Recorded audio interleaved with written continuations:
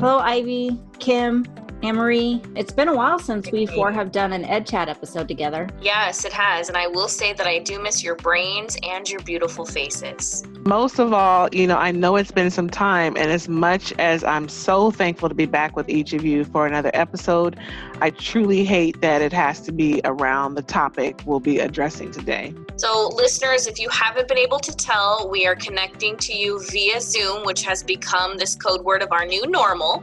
It's June and it's a little gloomy outside, and you know what? COVID is still out and about. Why are we here coming back together, connecting? Well, as you already know, there is a lot going on in our country right now, and our team has really been wanting to process all that's going on, and we're isolated at home, and we haven't been able to do that because we usually really rely on each other to kind of process all that we're feeling and all that's going on. So being home alone and really wanting to do something and feeling absolutely helpless to be able to actually do anything, I sent you guys an email and said, would you be interested in using the platform that we do have, this podcast, to actually maybe do something or say something? Yes, and I appreciated the call, Kate. I felt the same way you did, because in addition to the pandemic that we're dealing with, both as educators and as parents and just citizens, many of us have been traumatized by watching the video of George Floyd die in the custody of police officers in Minneapolis, Minnesota. Additionally, again, as many of you know, and may have even been involved in, there were tons and tons of protests that began several days later when there were no official charges that were brought against the four officers shown in the video. Unfortunately, George Floyd's death, it really was just the tipping point, because we also know that there's Breonna Taylor, Ahmaud Arbery, Tony McDade, and just so many others who have faced a very similar tragic fate. So here we are sitting and we're recording this about a month later. To be honest, we have attempted to get together a couple times before today to really talk about our emotions, have a conversation about them, and what we realized is that we weren't ready to. I mean, we've experienced, each one of us, different emotions and a range of emotions that are constantly shifting. And so if you're hearing us today, it means like we hit record and we're being vulnerable, but we're ready to get something out there. And if you're one of our past listeners for CNUSD Ed Chat, first of all, we want to thank you. But what you'll also know is that our goal is to really provide professional learning, that's at your fingertips, but also just learning in general. And so keeping in that same vein, what we decided we needed to do was really seek some understanding for how we got here from some of our people that we consider experts, and then also look for ideas for how we can move forward. And one thing that we definitely know and all agree on is that it is completely okay to not be okay right now during this time. So whereas we as a team, we and parents and really just humans in this world, we may not have necessarily the right words. So what we decided to do is we decided to turn to some of our favorite CNUSD Ed Chat past guests and really people we consider to be experts. And what we want to extend to all of you is an invitation to come alongside of us in our commitment to learn together and to grow so that we can move forward together. So the first two people that we decided to invite back as our past guests are two people who are near and dear to me and really to the team, Drs. Dolores and Randy Lindsay. And I first met them in about 2002. They were my professors at Pepperdine University, and they really changed my life as far as how I approach the topics of access and equity, and also how I address my own biases about individuals and how I can continue to work on myself to be an educator and better person and reach our students that have been underserved. So what you will hear today is our very first Zoom interview with Drs. Dolores and Randy Lindsay, who spoke to us from their home in San Diego County.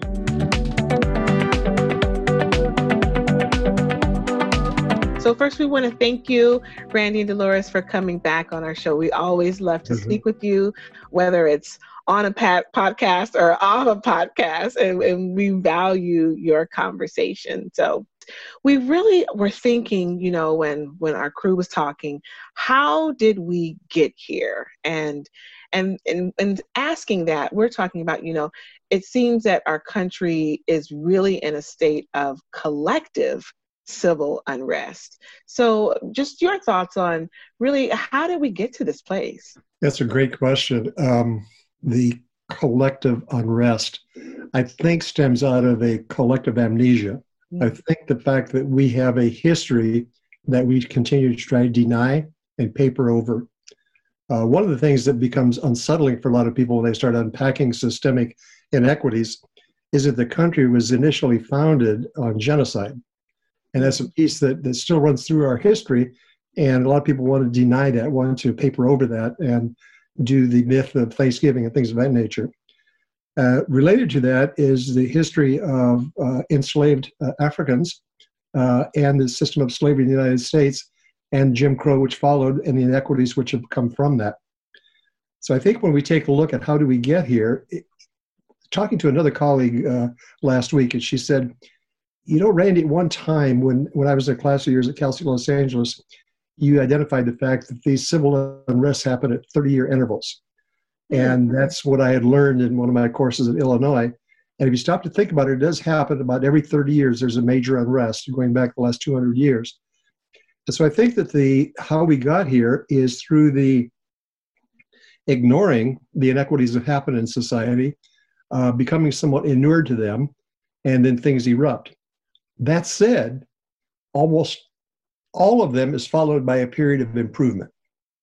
And so the long trajectories, think of Dr. King's comments, the long trajectory is towards justice.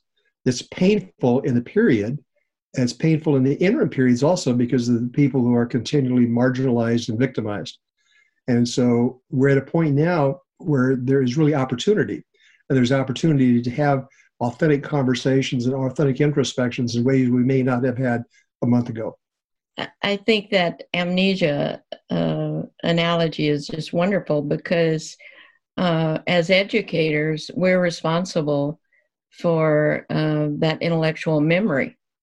And I think as teachers and leaders, we're responsible for educating students of today, whatever the today is. And when we think about the responsibility of curriculum, whose curriculum gets taught, whose history gets taught. And unless we are introducing ethnic studies or specialized studies, what we call American history depends on who's America. I live with this historian, Randy Lindsay, and so I'm constantly reminded or introduced to history I didn't know anything about. When I see Facebook posts of parts of our history, and I have friends who say, oh, that happened so long ago, we don't need to be reminded of that. We do need to be reminded of that.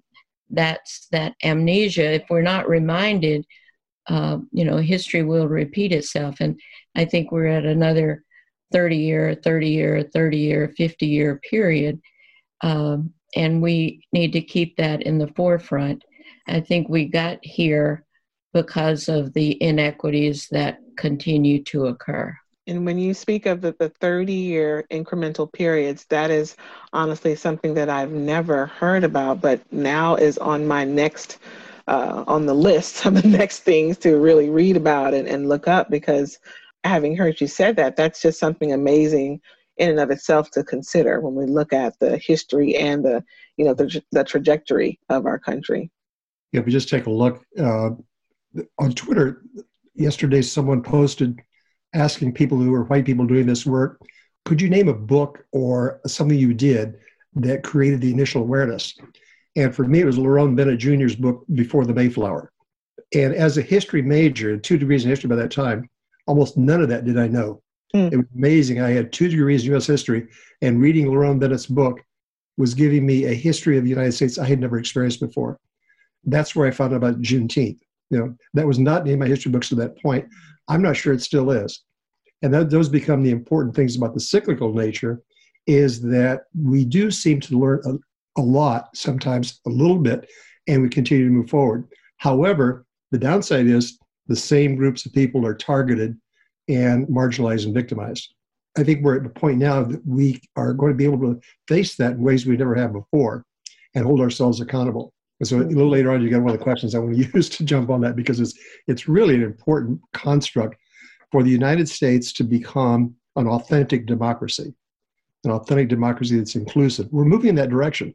It's very uneven insofar as people's experiences are concerned. When I say people, I'm talking about groups of people. One of the places that we are now, we're here now, and there are new scholars emerging. There's new research, again, that demythifies and demystifies some of the things that we thought we knew about history and about racism. And so as new scholars emerge, there's new information, there's new research. And I think one of the new scholars that I'm impressed with, and I continue to read and find out more about him, is Dr. Kendi, Ibram X. Kendi, and a young man, and what he's bringing forward about being an anti-racist. And then Robin DiAngelo's work around white fragility. And so if I can learn from their work more about myself, it's about my journey. How did I get here? Not only how did we get here, how did I get here? Mm-hmm. And I think continuing to reflect on self and then reflect on our nation is part of the how did we get here? Mm-hmm. So thank you for sharing. This is Anne Marie. I'm listening here too with Ivy.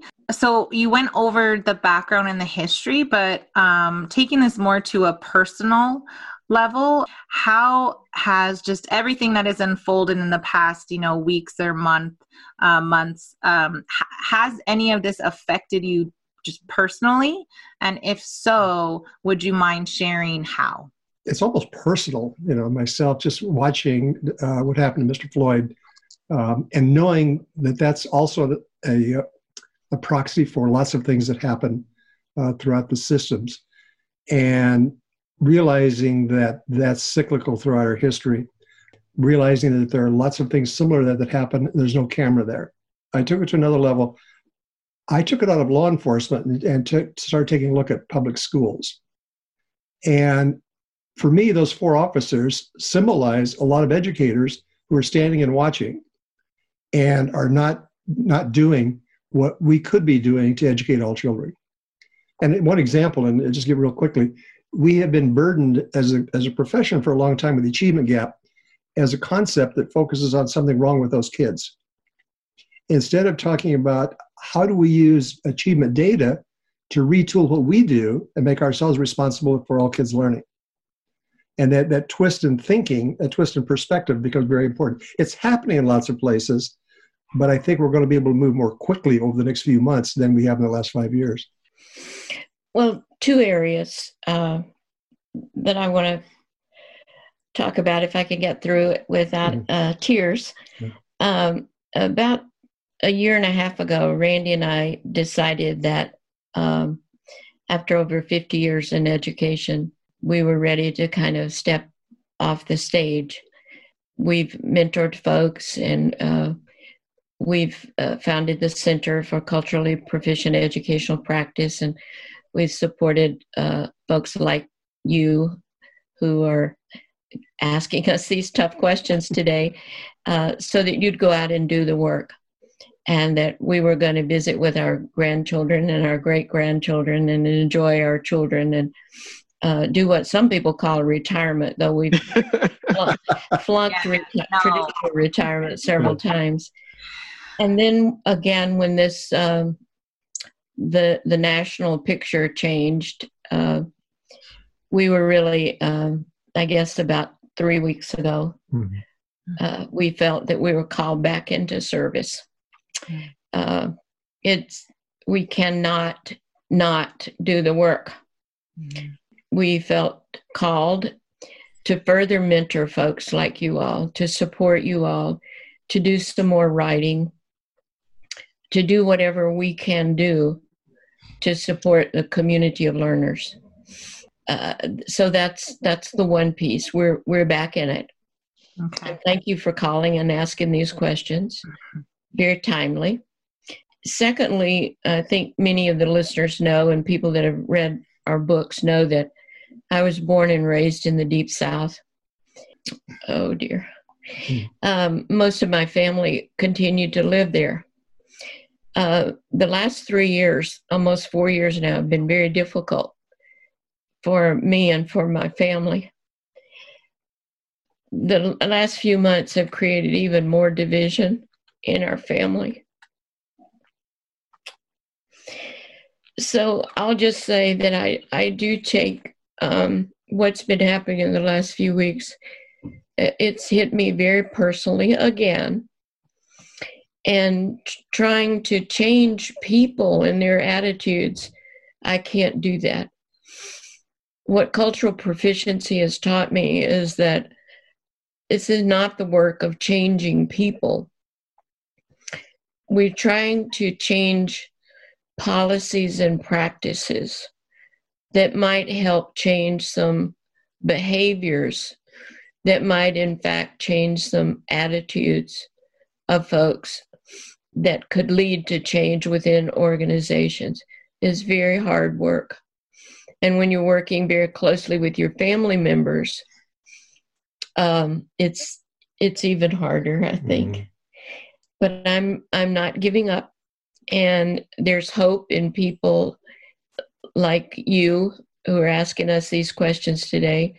There's hope in our schools, leaders and teachers, board members, superintendents that are continuing to do the work.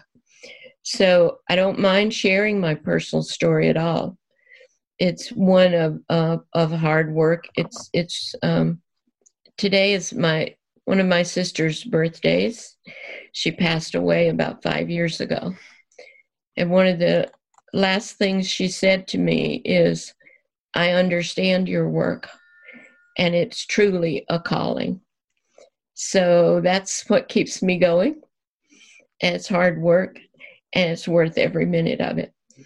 So I'll take a minute to recover and keep asking us these good questions. I want to make a summary from my own viewpoint also, and just listening to Dolores and feeling this. For me, it's the range of feelings goes from extreme anger. You were going to pull it together. Disappointment. Yeah. Disappointment that that some of my friends have to experience things I don't experience, and knowing that is visited on children and youth in disproportionate ways. So as Dolores said, the quitting, it's not an option. As long as there's people like yourselves that want to continue doing the work. And we've got two of our colleagues in Visalia today doing some astounding work, and just really impressed with the kind of work that they're doing. So that's the other end of the range. I see some work that's happening in schools and school districts where Glenn Sigler's work's being done, where Shiraki Holly's work's being done, where Zaretta Hammond's work's being done.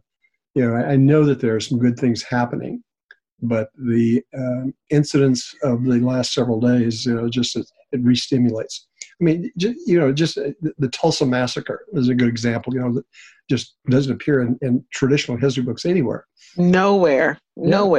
And just, the obliteration, and Rosewood in Florida, very same thing, Mm-hmm. And it's astounding, let alone, the marginalization and victimization and targeting of Native American populations historically and currently. Those are things that are with us. But at the same time, the democracy continues to unfold in ways that, Supreme Court made a very courageous decision yesterday, LGBTQ guarantees. So those are the things that give me, in DACA, those are the things that give me hope for, continuing doing the work. There's no other society on face of the earth that's taking these and doing it better than we are. So there's that, but there's the fact that some people have to have disproportionate negative experiences. That's what I find so distressing. Well, thank you for sharing, though, your stories, because just as a team, as an EdChat team, and we're all here listening, Kate and Kim too. I think there is power, and you talk about it in your work. You talk about it when we go through cultural proficiency, trainings and the journey. And it is about sharing our stories with each other, because everybody is affected differently. And I think we just all can grow by hearing it. So I really do appreciate you sharing that with us, because we stated this before, like, you are viewed as intellectuals and as, experts in doing the work for so long, but you are also human. So to hear how some of us may be affected because we're feeling broken, or it's hard to go on sometimes, like, you give us hope. And so we just appreciate you so much. So I did want to take the time to say that. So thank you. Just give you one more illustration, if I might. I had a person last week call Kimberly Lewis, and they're doing a book study of the Manual for School Leaders. And she had just finished reading chapter 10.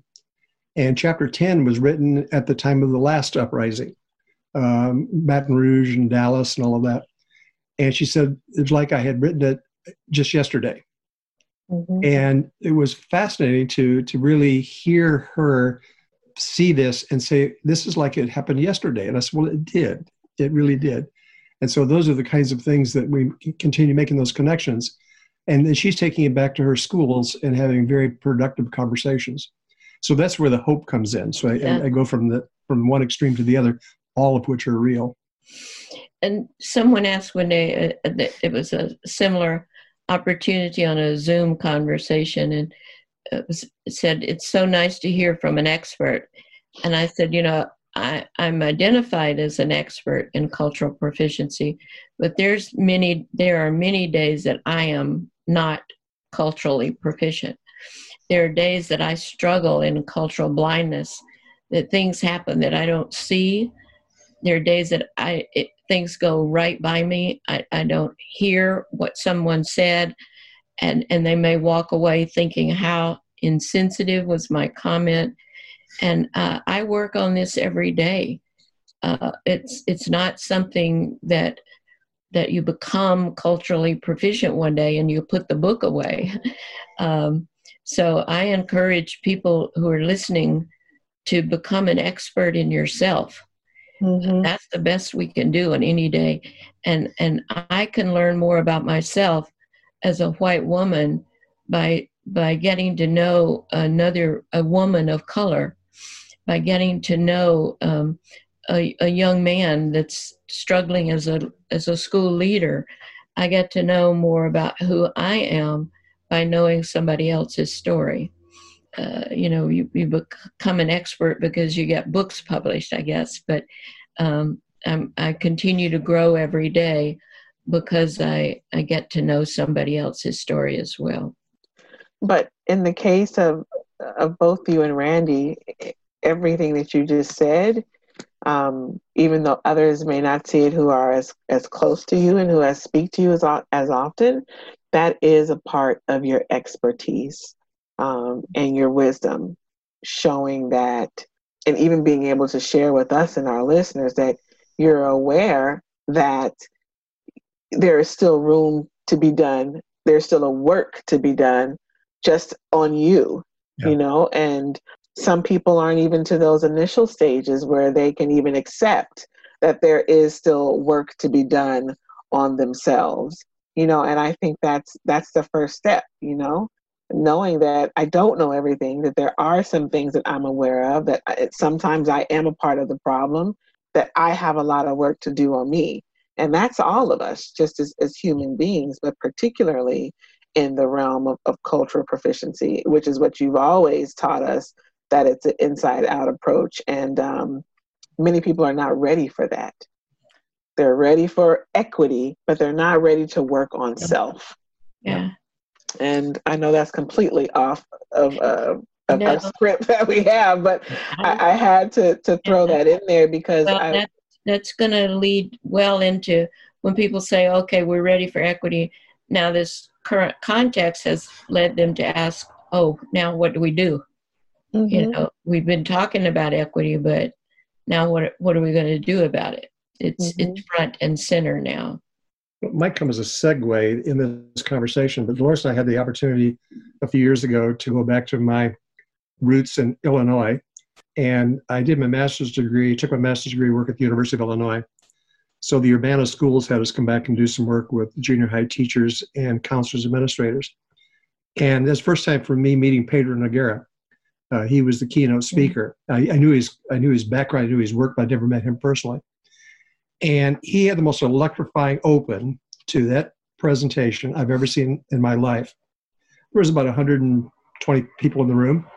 And he stood up there and he just looked across the room. He scanned for probably 90 seconds, felt like it was 90 minutes. And he just said, there's nothing wrong with the kids. Yeah. Just let it lay there. I have never seen such a profound piece. Of course, our work then the next 2 days was a piece of cake because he really set the stage. And I think that's where we are in education today. I think that the opportunity for us, I think that if anything happened on to that gentleman that happened to him symbolically, is the fact that society was standing on his neck. And we have the opportunity now in education to say, okay, what is it that we can do as individuals, as individual educators, that's going to say, what is it that we can do that makes things better for all kids? And so the learning our accurate history is an important part of that, but also the kinds of expectations. I know those are some of your future questions here, but I think they're really important things that builds in. So when you ask about my feelings have been everywhere. I mean, everywhere, just all over the grid, the spectrum. Yeah. But thank you for the question. And I want to say that another reason why we are calling back on some of our past listeners, we met to plan for all of this. I was not in a place where I can speak. Yeah. And you opened the floodgates with the tears, but I'm holding them back right now. But I'm not okay, and it's hard. It's hard. And so when we were speaking, we said, well, why don't we ask our past guests what they have to say? And everything that you were just saying as far as where we're needing to go as educators actually is our next question, and wondering, first of all, what do you believe that our role should be as educators, as teachers, school leaders, district leadership? What do you feel our role should be? I think our role has to be not ignore what happened the last few weeks and to find parallels with what we do in education. I think that there's a strong correlation to what's been happening in the streets to what's happening in our schools. I think our role has to be to take a look inward, individually and collectively. That's why we use the phrase inside out. That's what Terry Cross's original thing was. I think for those of us as educators over the next couple of years, to really take a look at ourselves and our own values and assumptions and beliefs about the communities we serve. Do we feel that we have the capability of learning how to teach them? And I don't hold that only to teachers. In our work with schools, the one thing that we try to lay out the very first day is everyone who works in the school district is an educator. And the only reason you have a job is there's a teacher in a classroom with children. So you should be able to articulate how you support that teacher in the classroom with those kids. And I think that very often when we talk about equity issues, we forget that part of it is how do we in fact bring the school together in support of making every classroom teacher successful with every child. I mean, there are places that are making good measured success with that. But I think as a society, we're still struggling with that. And then that translates into me, then once we sort of take a look at my own beliefs, how does that fit into the policies and practices we have in our schools? And like Dolores, I'm really impressed with Kendi in talking about let's change the policies and practices and then behavior and values will follow. That's exactly the opposite of what I've been taught for years, but it makes a heck of a lot of sense.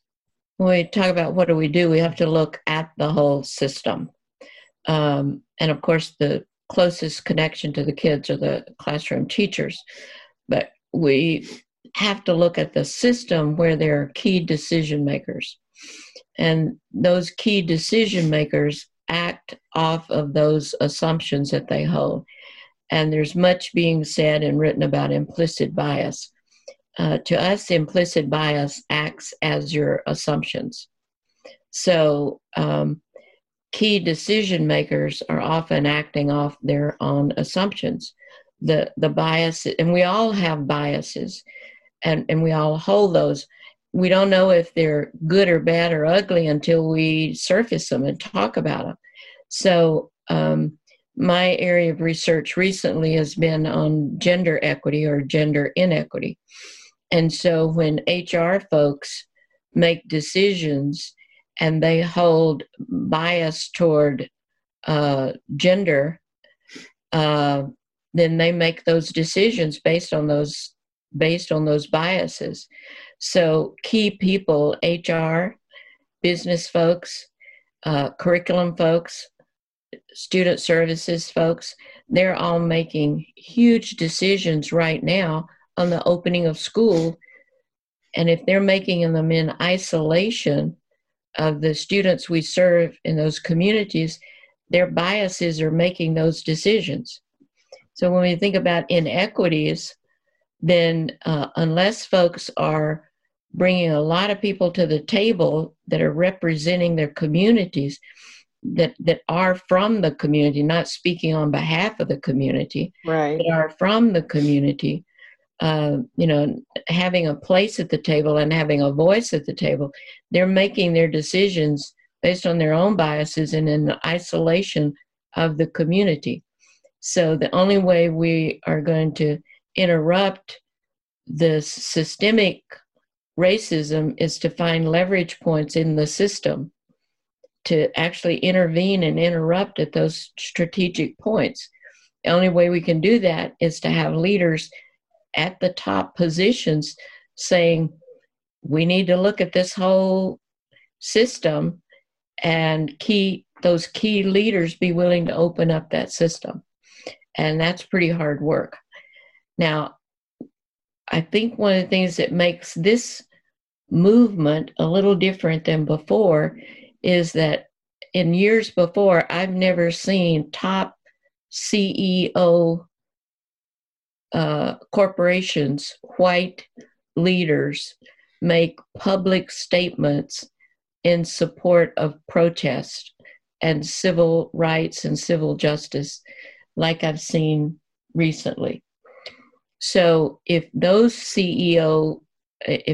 top leaders across the nation, corporate leaders, can take full ads out in the newspaper and post on Twitter, then our district leaders need to be thinking about the same thing.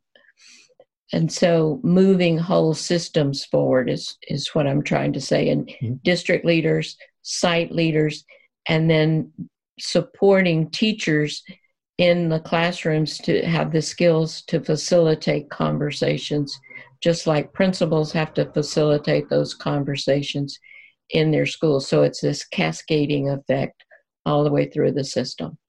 I can just give two illustrations, which are from broader society, but I think really bears and reinforces what Dolores is saying.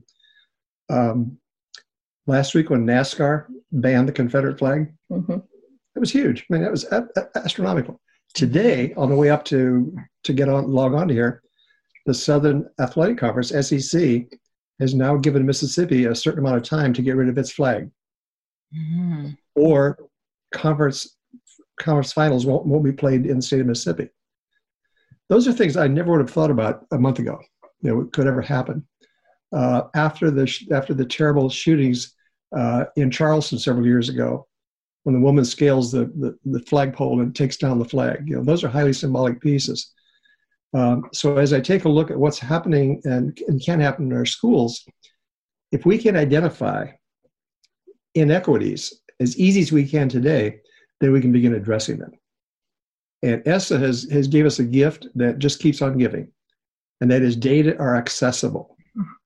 Mm-hmm. And then do we have the courage to have the conversations about not what's wrong with the kids, but what is it we need to do differently so that the kids can be educated? And I think that's where we are. And that's, to me, that's the analogy of the flag and NASCAR. And those big things we just described are what's called culture shifts. Yeah. So they happen within organizations, but they are actually organizational cultural shifts within organizations. Those are huge. They don't, when we say they don't happen overnight, they're happening within 2 and 3 weeks because of these significant events that have occurred. Which, an old analogy I hadn't thought of until just now, and I'm glad you mentioned that. In working with leaders, school leaders, mm-hmm. One of the old definitions, sort of a humorous definition of a leader, is someone who sees a mob going down the street and gets run in front of it. Thereby becoming the leader. And I think that if school leaders see the energy happening in our country right now around having authentic conversations, delving into our own personal assumptions, and being able to collect data about who's in special education, who's in gifted and talented, who's being suspended, who's being expelled. To what extent do we reflect the community that we serve insofar as who's involved in community partnerships? Those are real accessible points that school leaders, whether it be teachers, counselors, administrators, custodians, really doesn't matter, but whoever wants to bring the conversation to the table, we have permission now that we didn't have a month ago.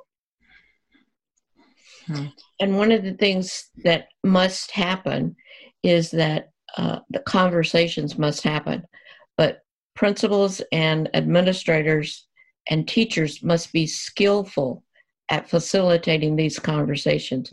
You can't just walk in a room and say, okay, let's have a conversation about race. Right, right. Or what do you think about the inequities that are occurring? Mm-hmm. Or what do you think about what happened in Atlanta?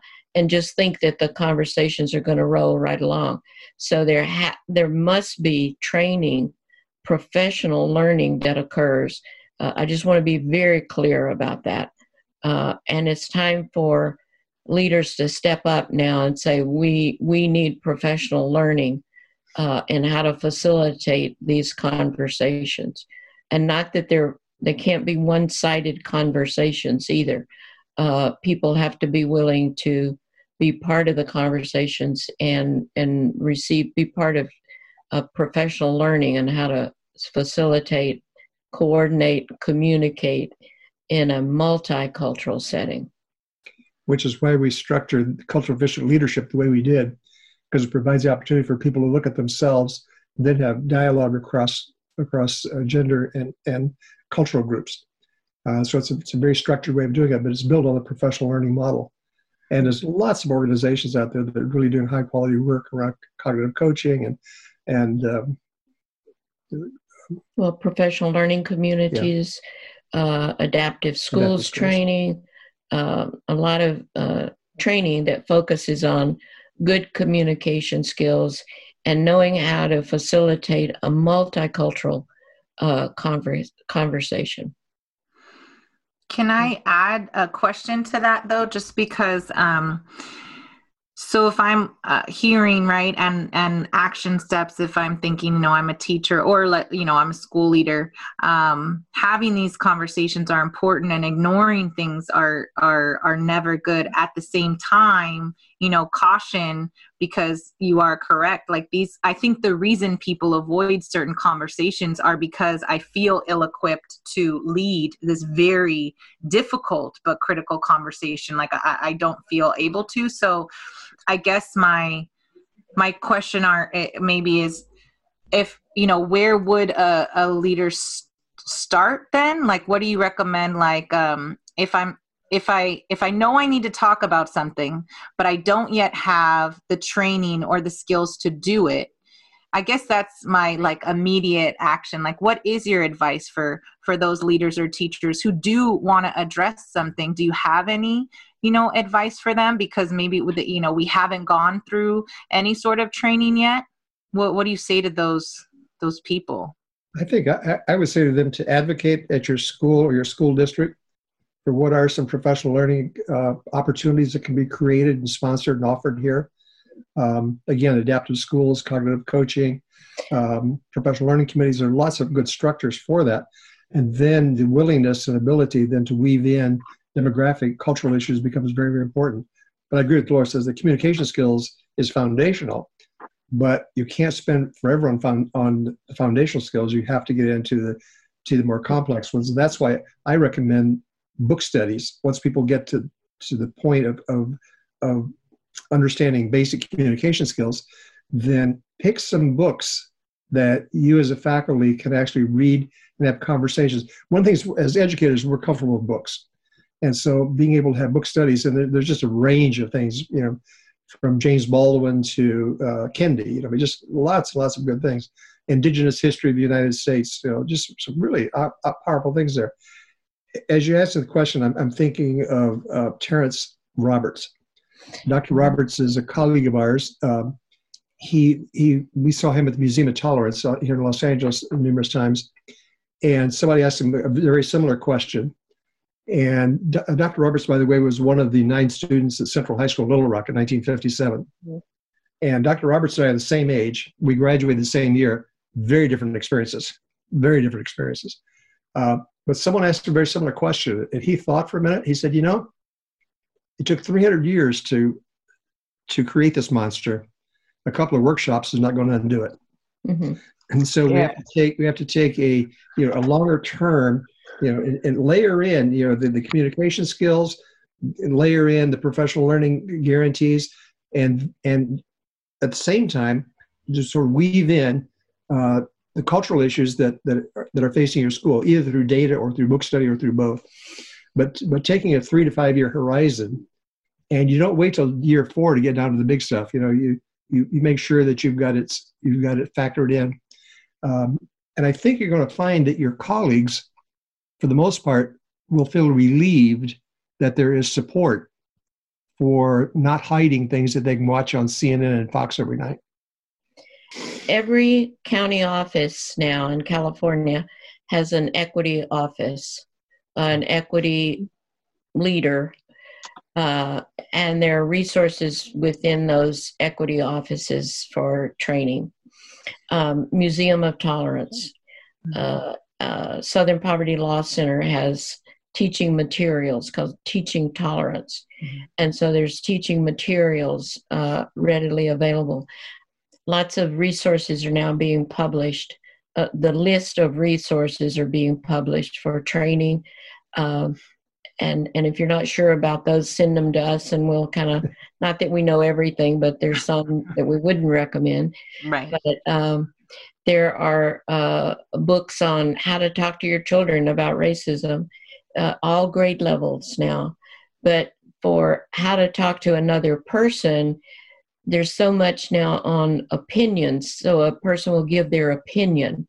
Just acknowledge that I understand you have a very strong opinion, and what we're looking to achieve is a place where we can all have conversations so that we can better serve all children. It's a paraphrase, and opening up opportunities for people to express their thoughts and ideas in a mindful way, that we're here to serve all kids. We're here to serve our communities so that all kids can be successful. And it's not about politics. It's not about religion. It's about how do we educate all kids. And again, let's take a look at the data and see how we're serving some students well and others need to be served differently. What might our dashboard say about that? And let's look at our LCAP plan and see where our equity plan fits in that. And use what works well. And conflict is not a bad thing. It's about how you manage that conflict. So, managing the dynamics of difference, it's very normal and natural for people to engage in conflict, but how you manage that is what takes that skillful facilitator to do it. But you don't have to wait till all 150 faculty member at a high school gets trained. You start with a small group that's ready to go and go with it from there. Okay, thank you. And thank you for mentioning the resources too. We can attach those to show notes and such. And you actually did remind me, I know you know Dr. Molly McCabe at RCOE, and I spoke with her today, and she mentioned, in their equity department, they do have modules that they launched in March, and I was going to, take a look at that. So we'll be sure to link those as well. And universities also now have, especially in their curriculum divisions or school of ed or department of ed, they're now having wonderful success. We know 2 universities anyway, so we can direct you in that direction. Again, equity and leadership in equity and doctoral departments and doctoral programs. As usual, you both give us so much to think about, and not just things to sit and ponder over, but really inspiration to get up and move, and not, again, all willy-nilly, but in a specific direction, giving us some next steps, some action steps. And I think it really just comes down to, are we willing to take that first step? Or if it's a work that we, are already doing, are we willing to keep on going? And that kind of connects back to what you both spoke about. You had planned for retirement. I'm betting for like the 50th time, but, but you still, the 5th time, but you still have in your heart that there is work to be done. And I admire you for that. I think I can speak on behalf of the whole CNUSD EdChat team that we admire, and we love you both for that. With that said, we've come up with a summary. We retired from the institution, not the profession. Exactly. Exactly. We want to give you a million thanks for coming and chatting with us, not just today, but any other time that we call you up or email you or text you and have questions or want insight about things. And we pray that you guys are both safe during this time of COVID, and we look forward to seeing you in person when everything gets better in our country and in our world. This vehicle of communication that you offer to your community and to the people that you serve, and thank you for the opportunity to have us with you, and we're available to you anytime. Thank you so much. Hi, my name is Erilyn, and I'm in 7th grade. If you would like to comment on their podcast, go to cnusd.k12.ca.us/edchat, and be sure to follow them on Twitter and Facebook at CNUSD EdChat to let them know the topics you're interested in. If you enjoyed this episode, please help us out by leaving a 5-star review. We greatly appreciate your support.